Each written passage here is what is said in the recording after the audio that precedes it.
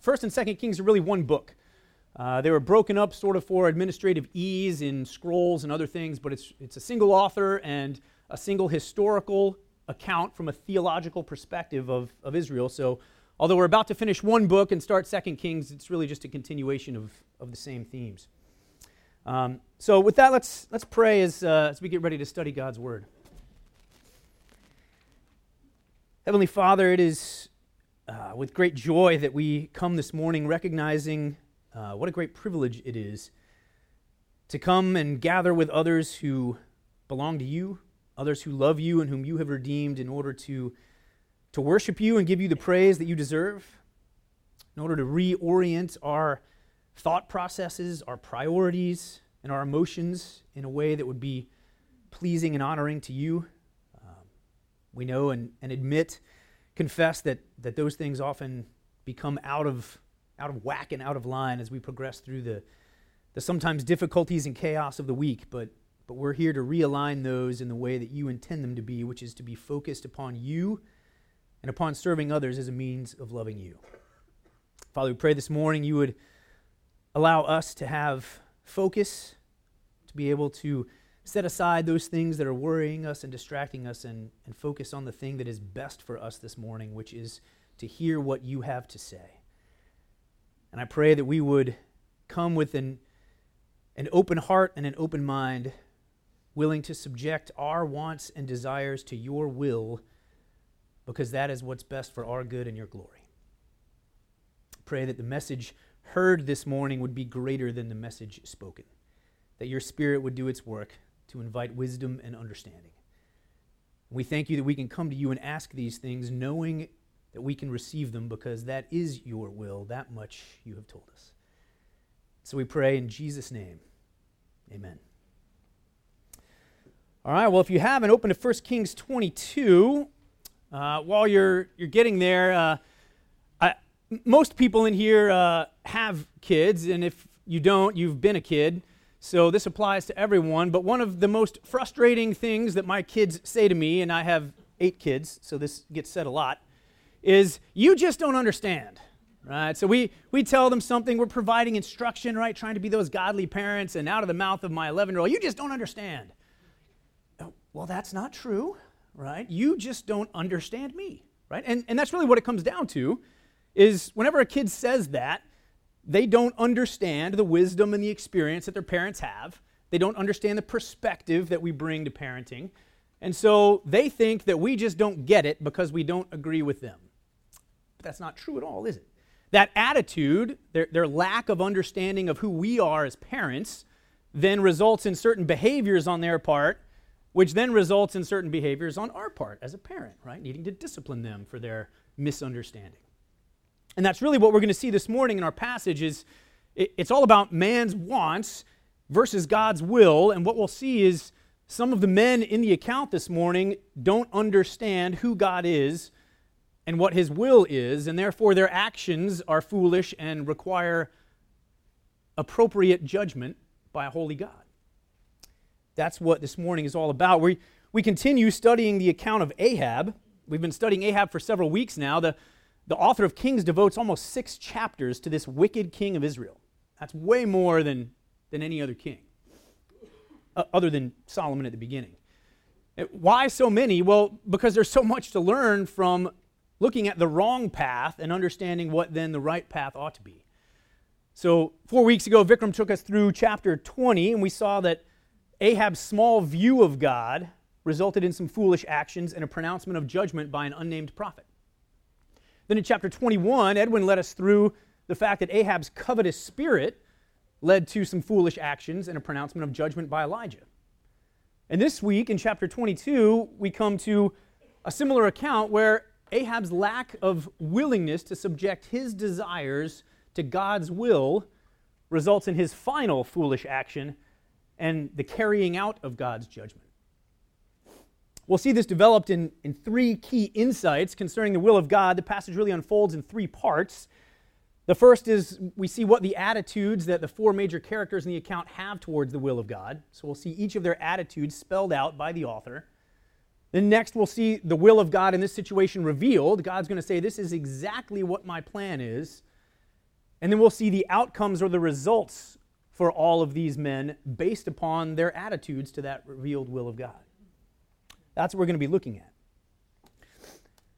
The theme for this morning is that God has expressed His will through His Word, both in the Old Testament and the New. In the Old, it came often through prophets. In the New, we have the written Word. And we can either disregard it because we want our own way, or we can subject our own way to His will, understanding that puts us in a good place, not a bad place, because He is a good King and a powerful King. And what happens to us is a result of how we deal with that. So first, the attitudes towards the will of God. If you would, we'll begin reading the first 8 verses of 22. 3 years passed without war between Aram and Israel. In the 3rd year, Jehoshaphat, the king of Judah, came down to the king of Israel. Now the king of Israel said to his servants, "Do you know that Ramoth-Gilead belongs to us, and we are still doing nothing to take it out of the hand of the king of Aram?" And he said to Jehoshaphat, "Will you go with me to battle at Ramoth-Gilead?" And Jehoshaphat said to the king of Israel, "I am as you are, my people as your people, my horses as your horses," which translated means yes. Moreover, Jehoshaphat said to the king of Israel, "Please inquire first for the word of the Lord." Then the king of Israel gathered the prophets together, about 400 men, and said to them, "Shall I go against Ramoth-Gilead to battle, or shall I refrain?" And they said, "Go up, for the Lord will give it into the hand of the king."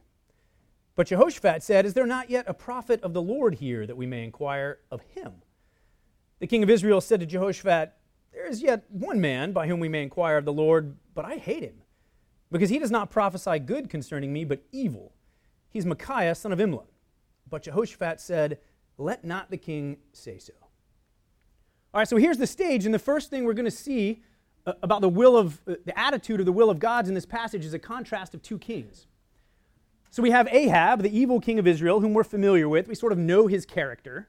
And then we're going to see Jehoshaphat's view. But we get Ahab's first. And what we see is, again, not surprising. It's a selfish disregard for the will of God. Ahab wants Ramoth-Gilead. Now, Ramoth-Gilead was a town on the east side of the Israelite kingdom. It was kind of on the border between Israel and Aram. And, of course, Israel has had 2 wars with Aram and its king Ben-Hadad. We studied those in the last couple chapters. But even before that, back in 1 Kings chapter 15, the then king of Aram, the one preceding Ben-Hadad, took several cities from Israel. One of those was Ramoth-Gilead.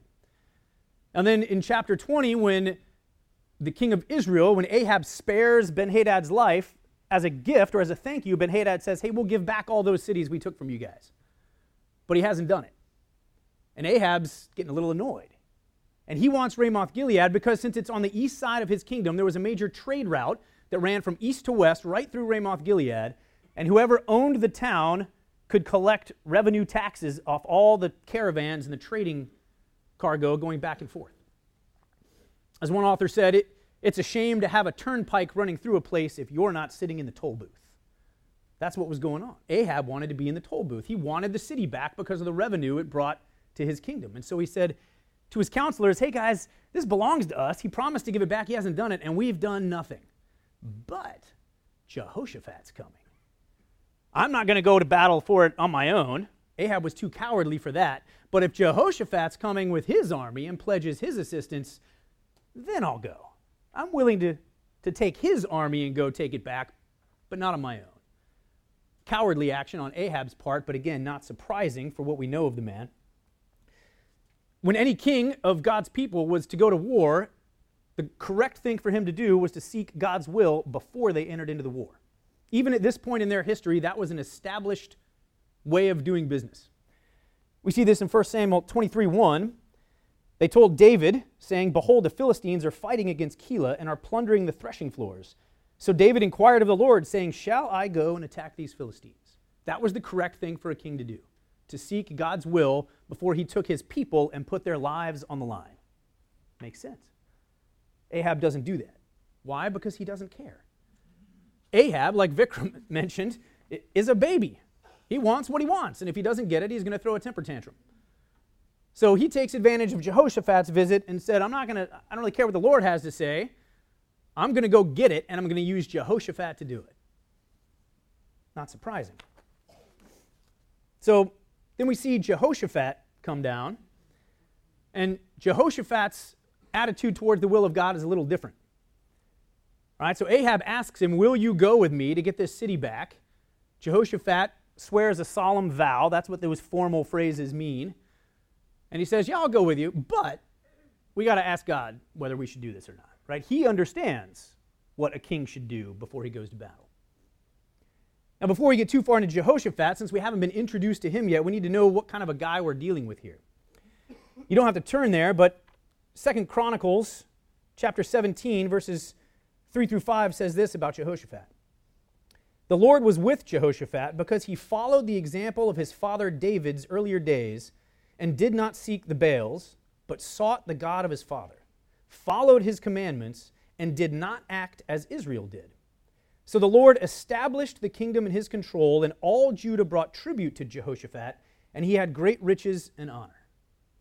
So Jehoshaphat is one of the few good kings in Judah, right? There's none in Israel. They're all wicked. Most are wicked in Judah, but there's a few good ones, right? Jehoshaphat's father, Asa, was a good one, and Jehoshaphat is as well. We're told he followed after David in his earlier days when he was sold out to God. And we'll see some of the things that Jehoshaphat does to sort of refocus Judah on following God as we walk through next week. But he's a wise king. He's a God-fearing king. And so when he says, okay, Ahab, I'll go with you, he says, but the right thing to do is to seek God's will first. Because he understood, right, we just read that he had riches and honor. Even some of his enemies paid him tribute. We'll find out that the Philistines even paid him tribute. He's the most powerful and prepared king to go to battle that's in this region. But he understands one thing. My strength and numbers don't determine the outcome. Right? We've read this verse before, Proverbs 21:31. The horse is prepared for the day of battle, but victory belongs to the Lord. Jehoshaphat gets that. So he says, hey, we need to ask God's opinion on this. So Ahab says, okay, fine. You want to ask God's opinion? I get it. And he calls 400 prophets whom he happens to have on retainer for just such occasion. All right? These 400 guys show up, and you can kind of see what's going on here, right? When he asked the question, it seems like a fair question. Should I go up to Ramoth Gilead or should I refrain? But here's really what he's saying. Hey, guys, should I go up to Ramoth Gilead or should I stay here? And to a man, every one of them answers, oh, yeah, you should go. Now, even if they weren't in his sway, right, you can't get 400 people to agree on anything unless it's in all of their best interests. These guys were not true prophets. They were not prophets of Baal or Asherah, right? Ahab's smart enough to know Jehoshaphat's not going to listen to anything they have to say. He brings the guys that are supposedly prophets of God, but they are in the mixed and wicked religion that Jeroboam started, right, way back when the kingdom split, where he set up false calves to worship. He set up a false temple. So they have sort of the trappings and the appearance of worshiping Yahweh, but it's not that.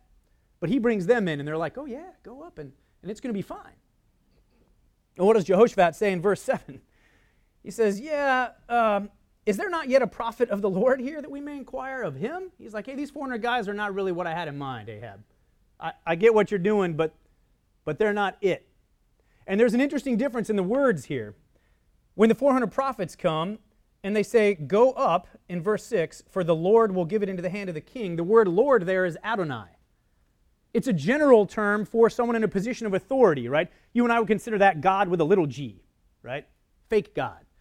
They're saying, hey, don't worry, Ahab, whatever God's kind of in control of this situation here, he's going to give you victory. When Jehoshaphat says, no, I need a prophet of the Lord, that's Yahweh. He uses God's covenant name, the personal name that he gave to his people. So it's the same word in our translation, but the prophets say, hey, some God is going to give you success, and Jehoshaphat says, I don't care about that. I only want to know what Yahweh has to say. We need to find a prophet of Yahweh. Interesting. We see a little more of Ahab's attitude as well when he says, okay, fine, there's one guy I can get. Well, first of all, that's a lie. Who was the last prophet that Ahab had an interaction with in chapter 21? Elijah. But he doesn't mention Elijah here, but he's around. Why doesn't he mention Elijah and talk about going to get him? Because the last time he and Elijah spoke, Elijah said, you're going to die. So Elijah's a non-starter. It's like, I'm not even thinking about that guy. But there's one guy I can call, but I hate him because he never says anything good about me. Right? Inherent in that description is the fact that Ahab believes a prophet gets to choose what to say. Right? That a prophet is not bound by the will of God, that he can choose what to say based on the circumstances. Right? That's Ahab's view. Jehoshaphat, though, has a different view even over the prophets, because what does he say in verse 8? Jehoshaphat said, let not the king say so. Right? He defends Micaiah and says, look, if he's really a prophet of Yahweh, he's not speaking out of bias. He doesn't get to choose, so don't talk about a prophet of Yahweh that way. Jehoshaphat's standing up even just for the reputation of a prophet whom he hasn't met yet. Now, Micaiah and Ahab apparently have history, because when Ahab says, yeah, there's this one guy, but I hate him because he always says negative things about me, clearly they've had interactions before. And they were never good for Ahab. But in his head, there's never even the thought that, well, maybe that's because I'm just not a very good king. No, it's always, well, he's just biased and saying nasty things because he's just a mean guy. You can see these two very stark differences here. So there's the contrast of the kings. Well, the next thing we'll see is the contrast of two prophets. Verse 9 will continue. Then the king of Israel called an officer and said, all right, bring quickly Micaiah, son of Imlah. Now the king of Israel and Jehoshaphat, king of Judah, were sitting each on his throne, arrayed in their robes, at the threshing floor at the entrance of the gate of Samaria. And all the prophets were prophesying before them.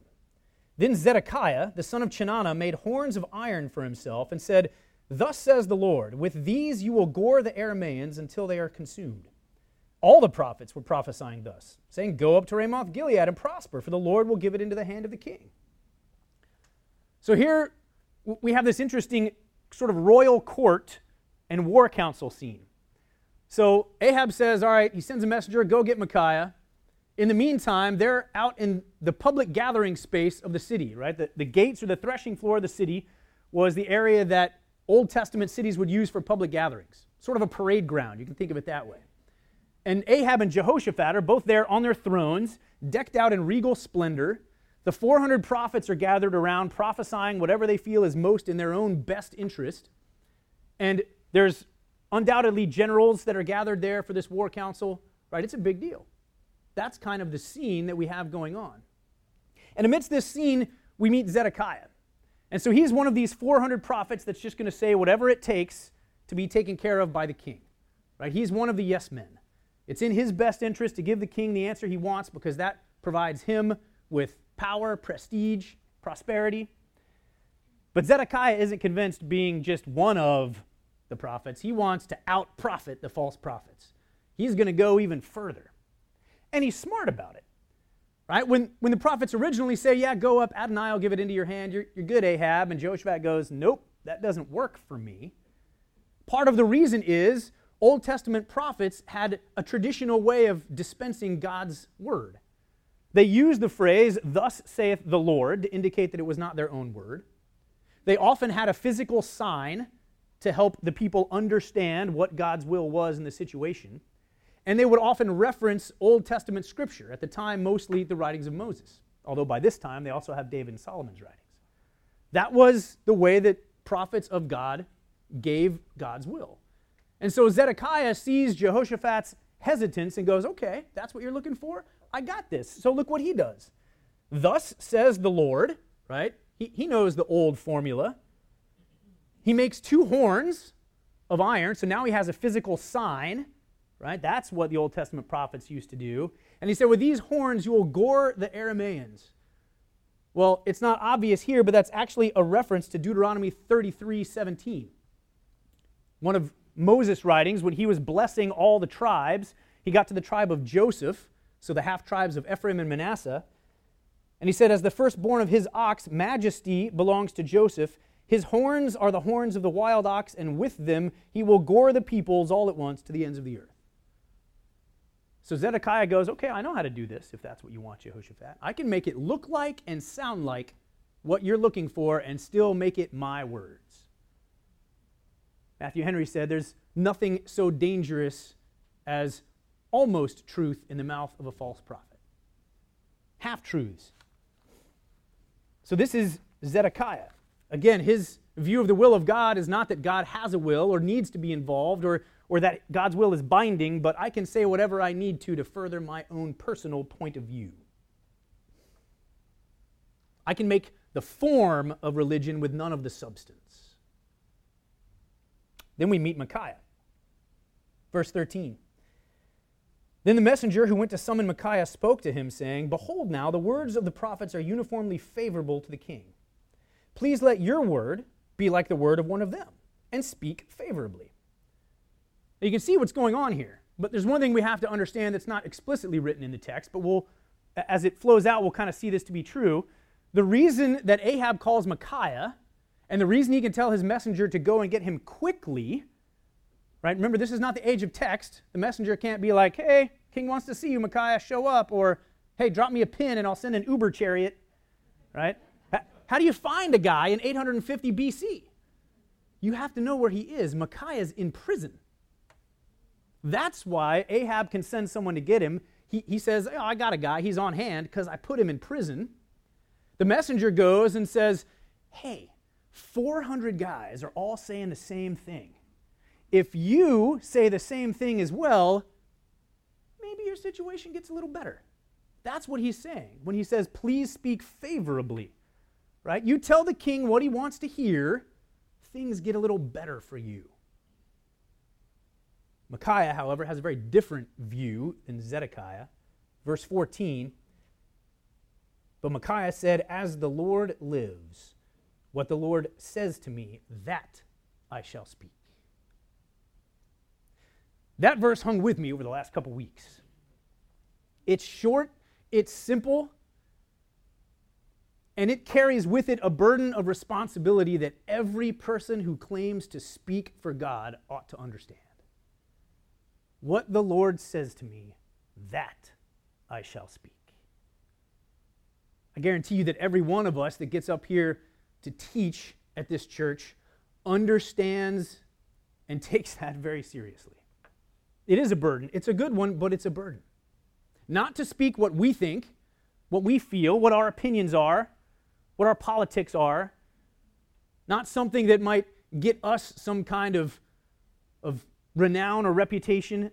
That which the Lord speaks, that shall I speak. Micaiah gets it. And he's not dumb. He knows that if saying what Ahab wants to hear will improve his situation, if I say what he doesn't want to hear, it's only going to get worse. He knows that. But it's okay, because that's his role. Jehoshaphat displayed a humble desire to seek the will of God. Micaiah displays a humble desire to speak the will of God. So what's the application for us? What do you and I seek?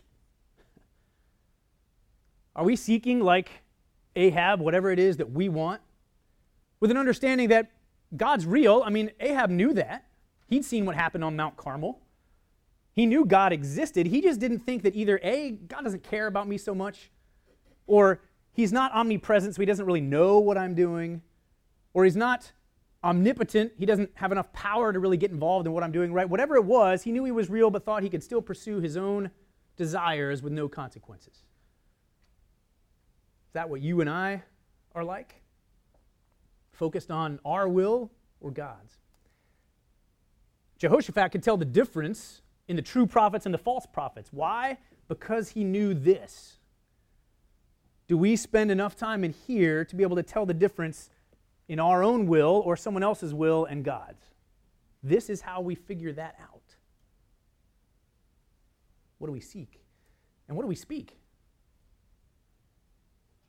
When we're talking to other people, be it at work, on the basketball court, in the grocery store, at home with our kids, what is it that's coming out of our mouths? Sometimes even as Christians, we can take the form of God's word and sound Christian. We can use weird words like redemption and propitiation, but sometimes we can still manipulate those for our own ends. We want to seem Christian in the right circles. We want to have the right reputation. Zedekiah knew all the form and had none of the substance. What is it that we're speaking? Are we committed like Micaiah to speak only what God says regardless of the outcome to us, regardless of if it makes us feel uncomfortable or even gets us fired? Is that what we speak? Second, we see the revelation of the will of God. So now we have the attitudes. We understand where these guys are coming from, and now God is going to give us his will in this situation, and we're going to see how they respond. So we have this scene, right? Jehoshaphat and Ahab are on their thrones. The prophets are gathered around. There's generals. It's a big public gathering, right? It's a combination royal court and war council. That's the setting. Micaiah comes on the scene with a lot of pressure to say the right thing. Verse 15, when he came to the king said to him, Micaiah, shall we go to Ramoth-Gilead to battle, or shall we refrain? And he answered him, go up and succeed, and the Lord will give it into the hand of the king. Wait, what? He gave the same answer as the false prophets?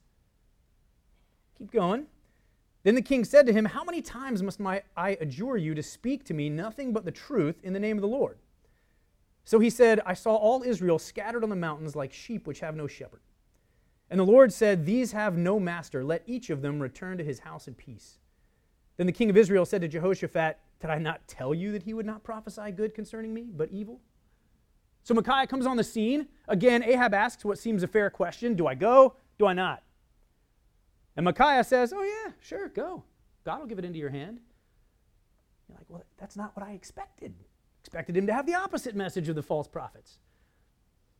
But Micaiah is giving lip service to the fact that Ahab only wants one answer. He doesn't really care. It's a sarcastic response, but not in a disrespectful tone. Micaiah is saying, look, I know what you want to hear, and that's all you want to hear, and you're not going to listen to anything else. So, hey, here you go. Here's your yes man answer. Now, we know it's that way because Ahab doesn't just accept it, right? If Ahab was good enough, he would have said, great, Micaiah agrees, we're out of here, right? Don't let him say anything else, quick. But he doesn't. Why? Because he's in a public gathering. Everybody there could hear the tone in Micaiah's voice and knew that he was not speaking his true belief. So Ahab is backed into saying, no, look, seriously, tell me what you think. Because he's in public. So he says, look, how many times must I adjure you to speak to me nothing but the truth? So in all those previous encounters that we know they had, because Ahab said he always speaks bad of me, clearly this is sort of their MO. Right? Micaiah shows up, gives Ahab the answer he wants. Then he eventually gives the truth. Ahab doesn't like it, puts him in prison. Right? They've done this dance before. So in verse 17, Micaiah says, okay, you want the truth? Here it is. You're going to go to war. You're going to lose. Your army's going to be scattered, and you're going to die. It was a very clear allusion. When he says, I saw all Israel scattered on the mountains like sheep which have no shepherd, shepherd was a very direct allusion to the king. And everyone at that royal assembly understood that. That was how it had always been. In Numbers 27:16, Moses is praying to God. He says, may you appoint a man over the congregation who will go out and come in before them, so that the congregation of the Lord will not be like sheep which have no shepherd. 2 Samuel 5:2, speaking of David, they said, you were the one who led Israel out and in, and the Lord said to you, you will shepherd my people Israel. Everybody knows that when Micaiah says, look, the people are going to retreat without their shepherd, it means Ahab's dead. Well, he's not very happy, right? It's a very clear prophecy, so how does he respond, right? He's got two responses. He can say, whoa, well, let me rethink this. That sounds bad. Or he can choose what he does, and in verse 18, he turns to Jehoshaphat and says, see, I told you he was biased. That's not the truth. I got 400 people saying it's going to be great victory, and I got this one biased guy speaking doom and gloom. Ahab chooses to disregard God's will because he wants what he wants. So that's the facts of what will happen. Israel's going to lose. Army's going to retreat. Ahab's going to die. But God goes a step further in this case, and this is a fascinating account, and I wish we had more time than we do to get into it. But then something else happens that we don't always get when God speaks through a prophet and says, here's my will, right? We get the facts. We don't always get what we get here, which is the why and the how. because Ahab chooses to ignore God's will spoken through Micaiah and say, discount it because it's just a biased opinion, God says through Micaiah, okay, I'm going to give you a little bit more. Let me explain to you exactly what's going on here. And it's an awesome account. 19, Micaiah says, therefore, right, because you've chosen to disregard this, therefore hear the word of the Lord. I saw the Lord sitting on his throne, and all the host of heaven standing by him on his right and on his left. The Lord said, who will entice Ahab to go up and fall at Ramoth-Gilead? And one said this, while another said that. Then a spirit came forward and stood before the Lord and said, I will entice him. The Lord said, how? And he said, I will go out and be a deceiving spirit in the mouth of all his prophets. Then he said, you are to entice him and also prevail. Go and do so. Now therefore, behold, the Lord has put a deceiving spirit in the mouth of all these your prophets, and the Lord has proclaimed disaster against you. Fascinating look into what's going on. An odd one, though, isn't it? Right, first we have to understand the setting, right? So understand down in the threshing floor at the gates of Samaria, there's this royal court scene, two kings on their throne, everybody arrayed around them, and God chooses to give this very similar picture, right? It's a parallel account. Micaiah says, I saw the Lord on his throne, and heavenly hosts were arrayed around him. And here's what's going on. So we have a heavenly royal court and a heavenly war council going on. So what's God's point? The first thing we understand is the point of the council is God is saying, you think you've got power and control, Ahab, that belongs to me. You're having your nice little royal court and war council thinking you're determining how things go. That happens in my throne room. You don't have the ultimate authority here. My will is authoritative. My will is supreme. So he gives us this parallel court picture. God surrounded by the heavenly hosts as opposed to human hosts, determining what will happen. But it is an odd little gathering, isn't it? Because we see some things that sort of trouble us. I mean, let's be honest. You read through this and you're like, wait a minute. God asks someone to go and lie to Ahab? That's a little odd.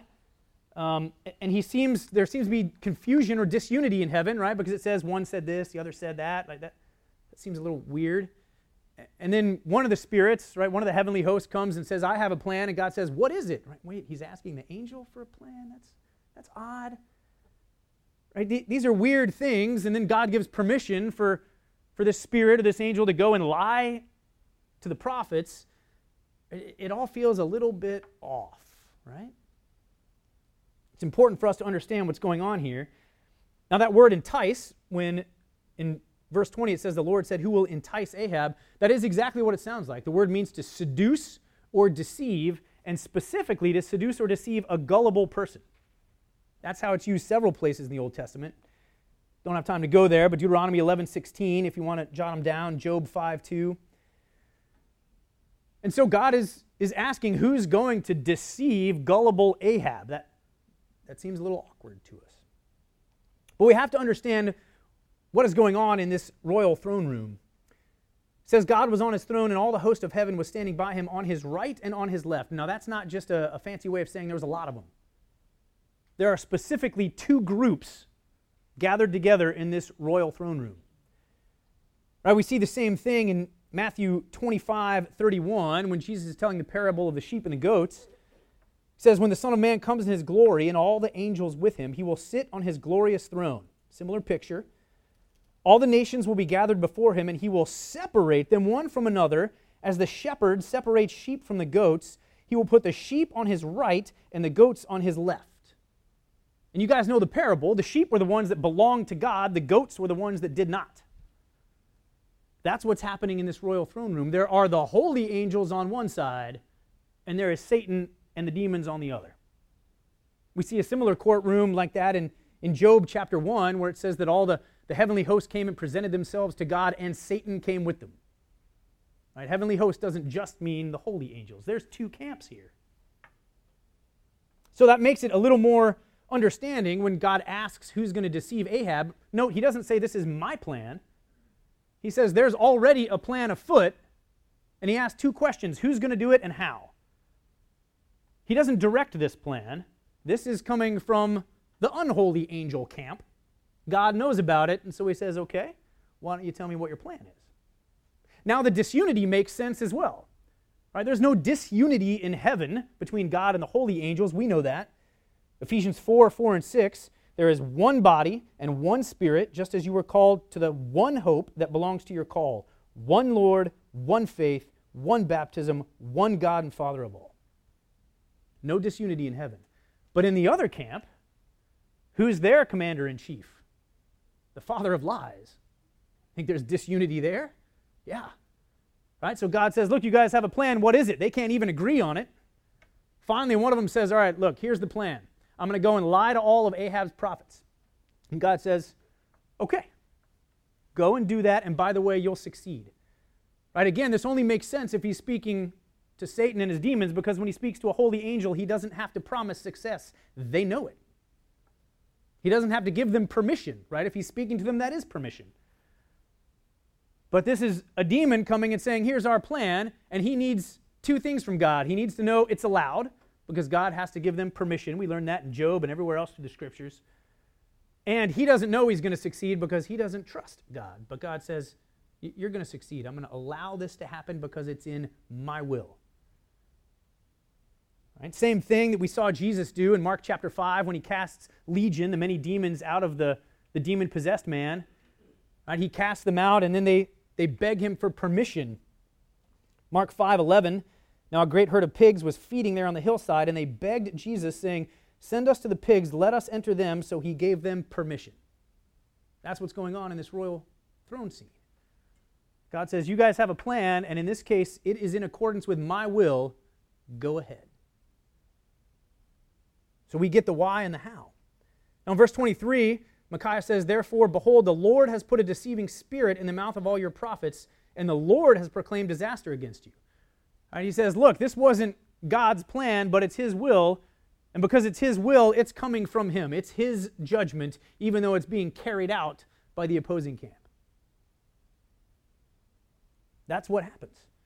An amazing revelation that God gives of this is why I'm doing what I'm doing. This is how it's going to be carried out, Ahab. What's the application for us seeing this kind of a scene? Well, it's not a big leap. You can see it already. God decreed judgment for Ahab, but he gave him an opportunity to repent by telling him, you're being lied to. I promise you, what Micaiah just spoke about, your doom is going to happen if you follow through, because you've been lied to by the father of lies. Ahab can repent if he so chooses, because he hasn't gone yet. We learn that that's the same for us, right? God has already pronounced his will for every one of us based on how we view him. We've gotten the same thing Ahab did. We have God's will and his pronouncement of judgment in advance. We have the same choice as Ahab did. God is gracious. Just because he's pronouncing judgment doesn't mean he's mean-spirited. He tells us what's coming before it comes so that we can change our mind. That's what repentance is. He's a gracious God and gives us an opportunity to repent by giving us the judgment ahead of time. And secondly, God's supremacy is unparalleled. There is nothing that you or I or even Satan and his demons can do to thwart the will of God. We can't outthink, outplan, outrun, or outsmart what God has decreed. Not even Satan can do that. He has plans and they fail unless they happen to, for a time, coincide with God's plans. Like allowing Satan to maneuver people into putting Christ on the cross. That was Satan's plan. He thought he was winning. God's supremacy is unparalleled. So, we've seen the revelation of God's will. We need to understand that, right? Some of the people in the story did, some didn't. We're going to see their outcomes. But as we look at their outcomes, we need to understand what Micaiah and Jehoshaphat did. Proverbs 16:9, in his heart a man plans his course, but the Lord determines his steps. Ahab, you've got your plans and your little war council. That's all nice, but that's not where things get done. So, The third part is the results based on the revealed will of God. We continue in 24. So what does the king do after this, right? How do all four of these men respond? The first thing we're going to see are the results for the two prophets. Verse 24, then Zedekiah the son of Chenaanah came near and struck Micaiah on the cheek and said, how did the Spirit of the Lord pass from me to speak to you? And Micaiah said, behold, you shall see on that day when you enter an inner room to hide yourself. Short account, right? First thing we see is that Zedekiah has a pretty fervent rebuttal, right? Micaiah gets up and speaks this sort of very interesting and negative for Ahab account of God's will. So Zedekiah says, I'm going to out-prophet the rest of the false prophets. He walks up and bam! Now that was an insult. Not only was it an injury, but it was an insult and intended as such. And he says, look, the Spirit was speaking through me, so clearly he didn't then go to you and say something different. He's claiming to be speaking with the authoritative will of God. And he's worked up. He's emotional. He's putting on a show for Ahab. How does Micaiah respond to this? He says, you're going to figure it out when you're hiding for your life. Right? That's what that means. When you're hiding in an inner room. We saw Ben-Hadad do that when he was defeated by Israel. Back in 1 Kings chapter 20, it says he went and hid in an inner room, right? He's hiding for his life. That's what Zedekiah is going to be doing. Why? Deuteronomy 18:19. But the prophet who speaks a word presumptuously in my name, which I have not commanded him to speak, that prophet shall die. Prophesying in the name of God falsely carried with it the death sentence. And Micaiah says, don't worry, Zedekiah. You're putting on a nice show right now. But there's a time coming when you're going to be hiding and understand that your life is forfeit. It's coming. What about Micaiah? Micaiah has a pretty obedient response. He sort of accepts what happens. Right, he says, behold, you'll see on that day, in verse 26, the king of Israel said, take Micaiah and return him to Ammon, the governor of the city, and to Joash, the king's son, and says, thus says the king, put this man in prison and feed him sparingly with bread and water until I return safely. Micaiah said, if you indeed return safely, the Lord has not spoken by me. And he says, listen, all you people. Micaiah is going back to prison.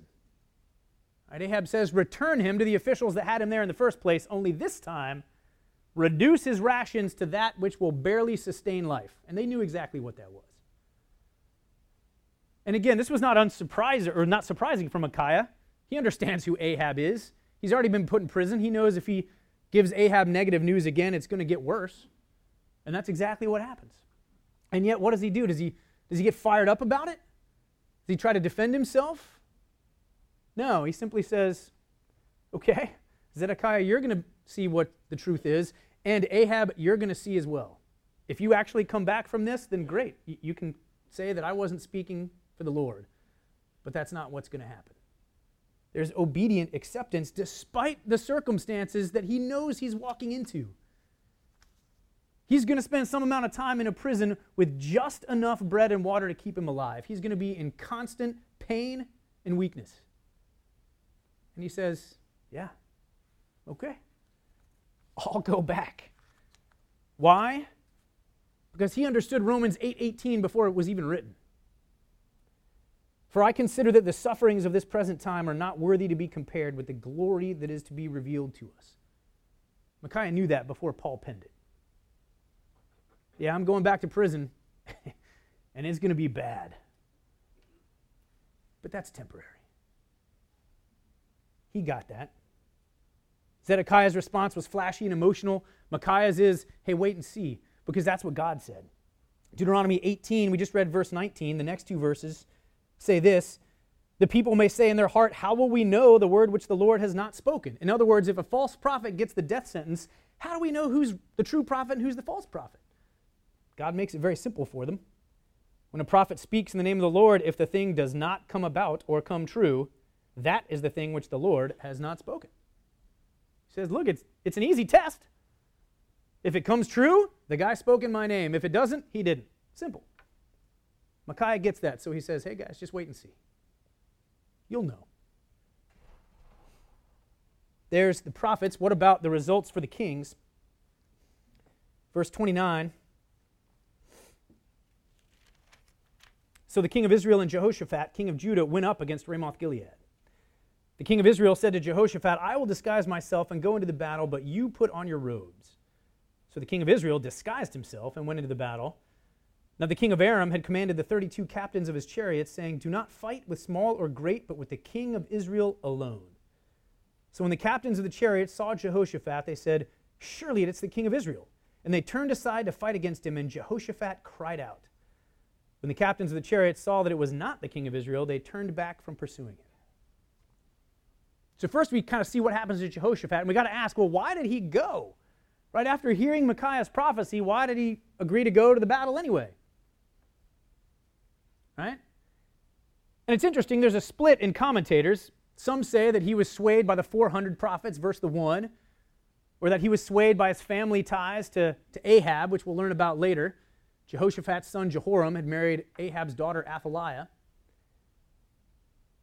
I don't agree with that assessment. I fall on the other side of the camp with the commentators that would say Jehoshaphat was a little wiser than that. Right? We read 2 Chronicles 17:3 that said he was a king like David, a man after God's own heart. Jehoshaphat is instituting reforms in Judah to teach the people. I don't think he's that gullible. So why does he go?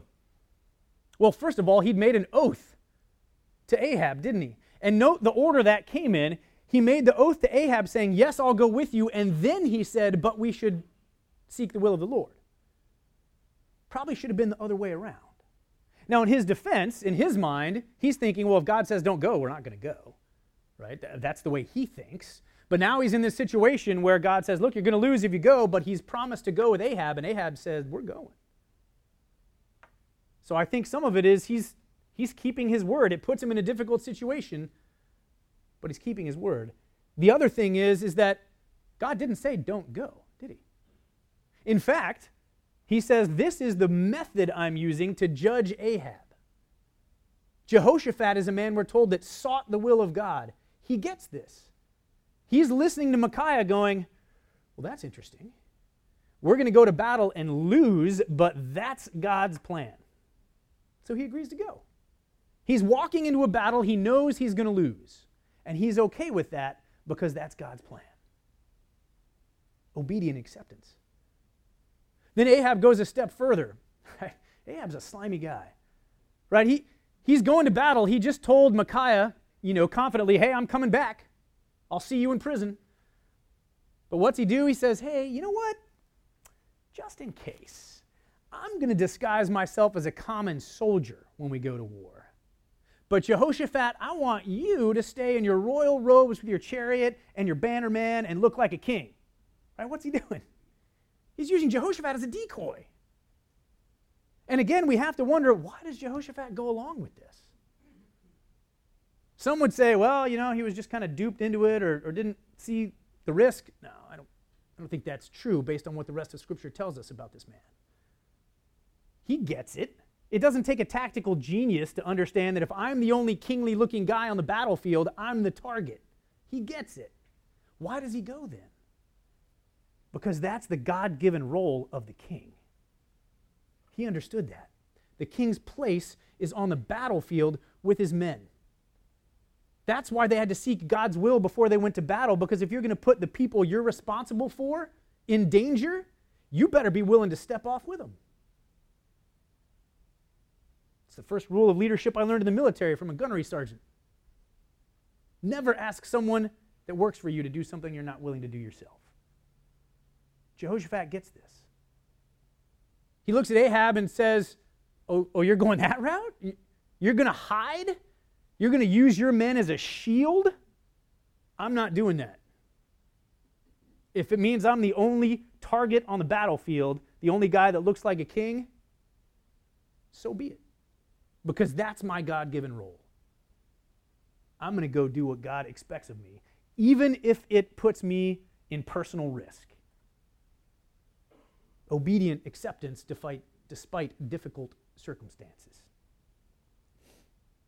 So he goes to a battle he knows he's going to lose, and he walks into a war knowing he's going to be the prime target. So what happens? Well, as expected, the king of Aram's no dummy. He goes for the king, thinking it's Ahab. He sends his elite guard of 32 commanders with their chariots to plow through all the footmen and try to reach the king. They reach him, and Jehoshaphat cries out. Now, the writer of the Kings doesn't give us any more than that. The writer of Chronicles gives us a little extra piece. 2 Chronicles 17:3 says, we already read that one. So when the captain of the chariots saw Jehoshaphat, they said, "It is the king of Israel," and they turned aside to fight against him. But Jehoshaphat cried out, and the Lord helped him, and God diverted them from him. So this cry of Jehoshaphat wasn't just fear, although it may have incorporated that. It was a cry to God for help, as any wise man does. And what does God do? He delivers them. God diverts them away. God gives them the awareness that that's not our target. He saves Jehoshaphat because Jehoshaphat was willing to seek God's will despite his own difficult circumstances. There's Jehoshaphat's outcome, similar to Micaiah, obedient acceptance. What about Ahab's? Well, Ahab goes into the battle not riding in his kingly chariot, riding in a common foot soldier's chariot, dressed like a common soldier, no banner man. These are the actions of a coward, trying to minimize the chances that, well, just on the off chance that Yahweh is paying attention amidst all the other gods, if he does care about this battle and what Micaiah said speaks for him, just in case I'm going to hide myself. Right, he knows enough of Yahweh to be at least concerned that he might show up. He takes the coward's way out. So what happens to him? 34. Now a certain man drew his bow at random and struck the king of Israel in a joint of the armor. So he said to the driver of his chariot, "Turn around and take me out of the fight, for I am severely wounded." The battle raged that day, and the king was propped up in his chariot in front of the Arameans and died at evening. And the blood from the wound ran into the bottom of the chariot. Then a cry passed throughout the army close to sunset, saying, "Every man to his city and every man to his country." There's the retreat. So the king died and was brought to Samaria, and they buried the king in Samaria. They washed the chariot by the pool of Samaria, and the dogs licked up his blood. Now the harlots bathed themselves there, according to the word of the Lord which he spoke. Now the rest of the acts of Ahab and all that he did, in the ivory house which he built, and all the cities which he built, are they not written in the book of the Chronicles of the kings of Israel? So Ahab slept with his fathers, and Ahaziah his son became king in his place. What happens to Ahab after all his planning and posturing? He gets hit with what appears to be a random arrow. Right? In the Hebrew, that word is emphatic. It means not only was this guy not aiming at Ahab, he wasn't aiming at anything. He drew the bow and went, "The enemy's that way." Poof! Right? And not only does it hit Ahab, it hits him in the one place where an arrow could do maximum damage. I tried to find a good picture of ancient Israeli armor, but most of them were too late. They were Roman, but they would have a metal breastplate that covered the front, a solid piece of metal. The arrow's not going to penetrate that. And then in the Hebrew, what it says is the arrow hit between the breastplate and the scale armor. On the side, they had overlapping small pieces of metal, like an early version of chainmail, only bigger, that would allow them to move. And those two pieces of the armor, the breastplate and the scale armor, were tied together with leather straps right down the seam under your arm. That's a difficult place to hit with an arrow that hasn't been aimed, except if it's aimed by Yahweh. Ahab had to have his arm in the right position. The arrow had to hit in the right place to get through the seam between the two pieces of armor into his chest cavity to deliver a fatal wound, because God decreed it, because Ahab wouldn't listen to God's will. He wouldn't repent. It's interesting that God chose that method. He could have chosen the king of Aram, right? I mean, divert the 32 captains and have them take out Ahab. No, he chooses a random arrow, like he does so often through the scripture, to let people know it's not your actions that did this, it's mine. So Ahab spends a very uncomfortable afternoon watching his army fall apart and begin to retreat, knowing that it's a fatal wound, knowing he's going to die, and I have to wonder what he was thinking. He could have been thinking Micaiah was right. Maybe Yahweh is the one true God. Or he could have hardened his heart like we see so many times in the scriptures and be railing against Yahweh? Probably the latter, based on his track record in the last 6 chapters. So Ahab sits there knowing he's dying, knowing he was wrong. He dies, they take him to the pool in Samaria, wash his chariot out, and the dogs lick up his blood, just like was prophesied in chapter 20. So where does that leave us? Well, there's 2 groups in this account. There's Ahab and Zedekiah. They don't care about God's will, either think he's unconcerned, uninformed, not powerful enough, and they're willing to take that risk to get what they want. All that matters is that I get what I want, regardless of what God thinks about it. There may be some in the room today that have that view of God. Maybe you even accept God's reality like Ahab did. He knew Yahweh existed, but had a very small view of him. If that's you, if you believe there is a God, but it's not really important that I submit myself to him, allow him to be my sovereign, to control and direct my life, I can kind of do my own thing, then your judgment is the same as Ahab and Zedekiah's. But God has given you that ahead of time. Take advantage of his grace in saying, look, if you progress down the path you're on, here is the result. Take that to heart.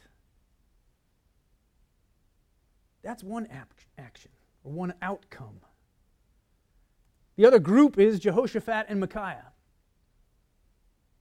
Those men understood that their wants and desires needed to be subjected to the will of God. And it was okay because he's a good God.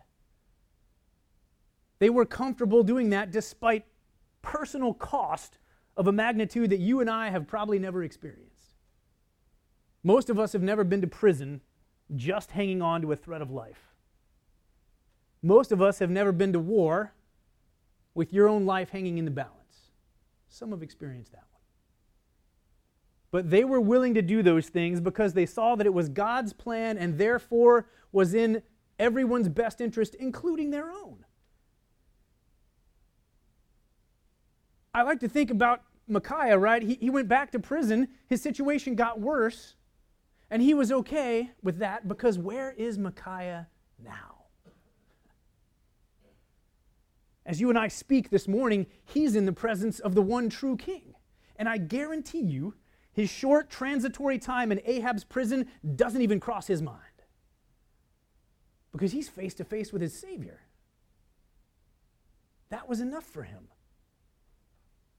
The weight of the coming glory. Jehoshaphat understood the same.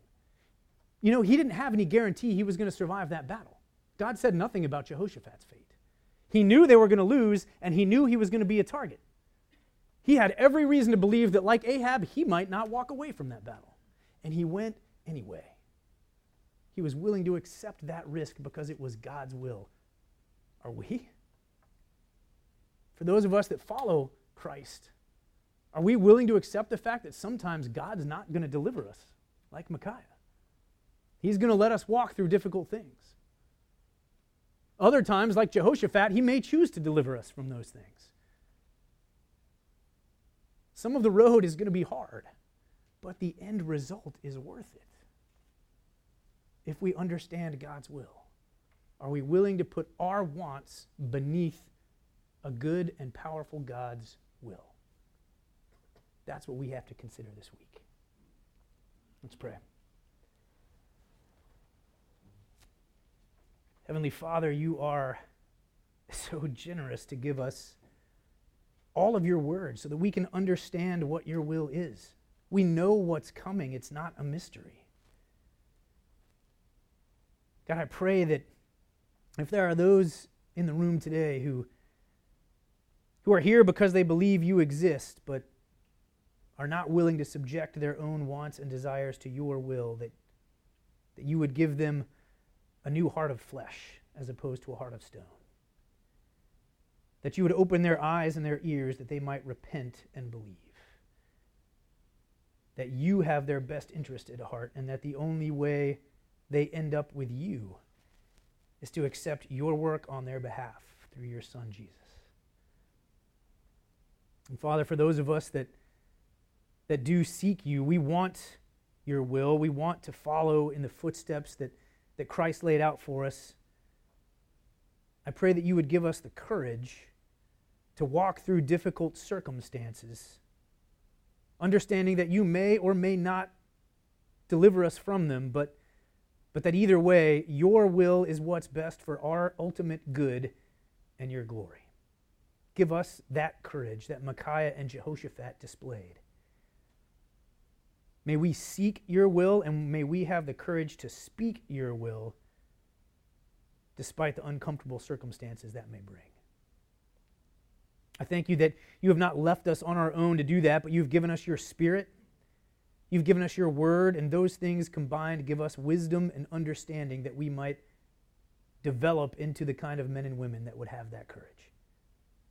May that be the hallmark of this class and this church, wherever it is we walk. In our jobs, our neighborhoods, our activities with our kids. May we seek and speak your will with confidence that you have designed your will for our good. I pray that you would be with us now as we move into the rest of the day, that you would use these things to change our hearts and our minds and our resulting behaviors. We ask these things in the name of your precious Son. Amen.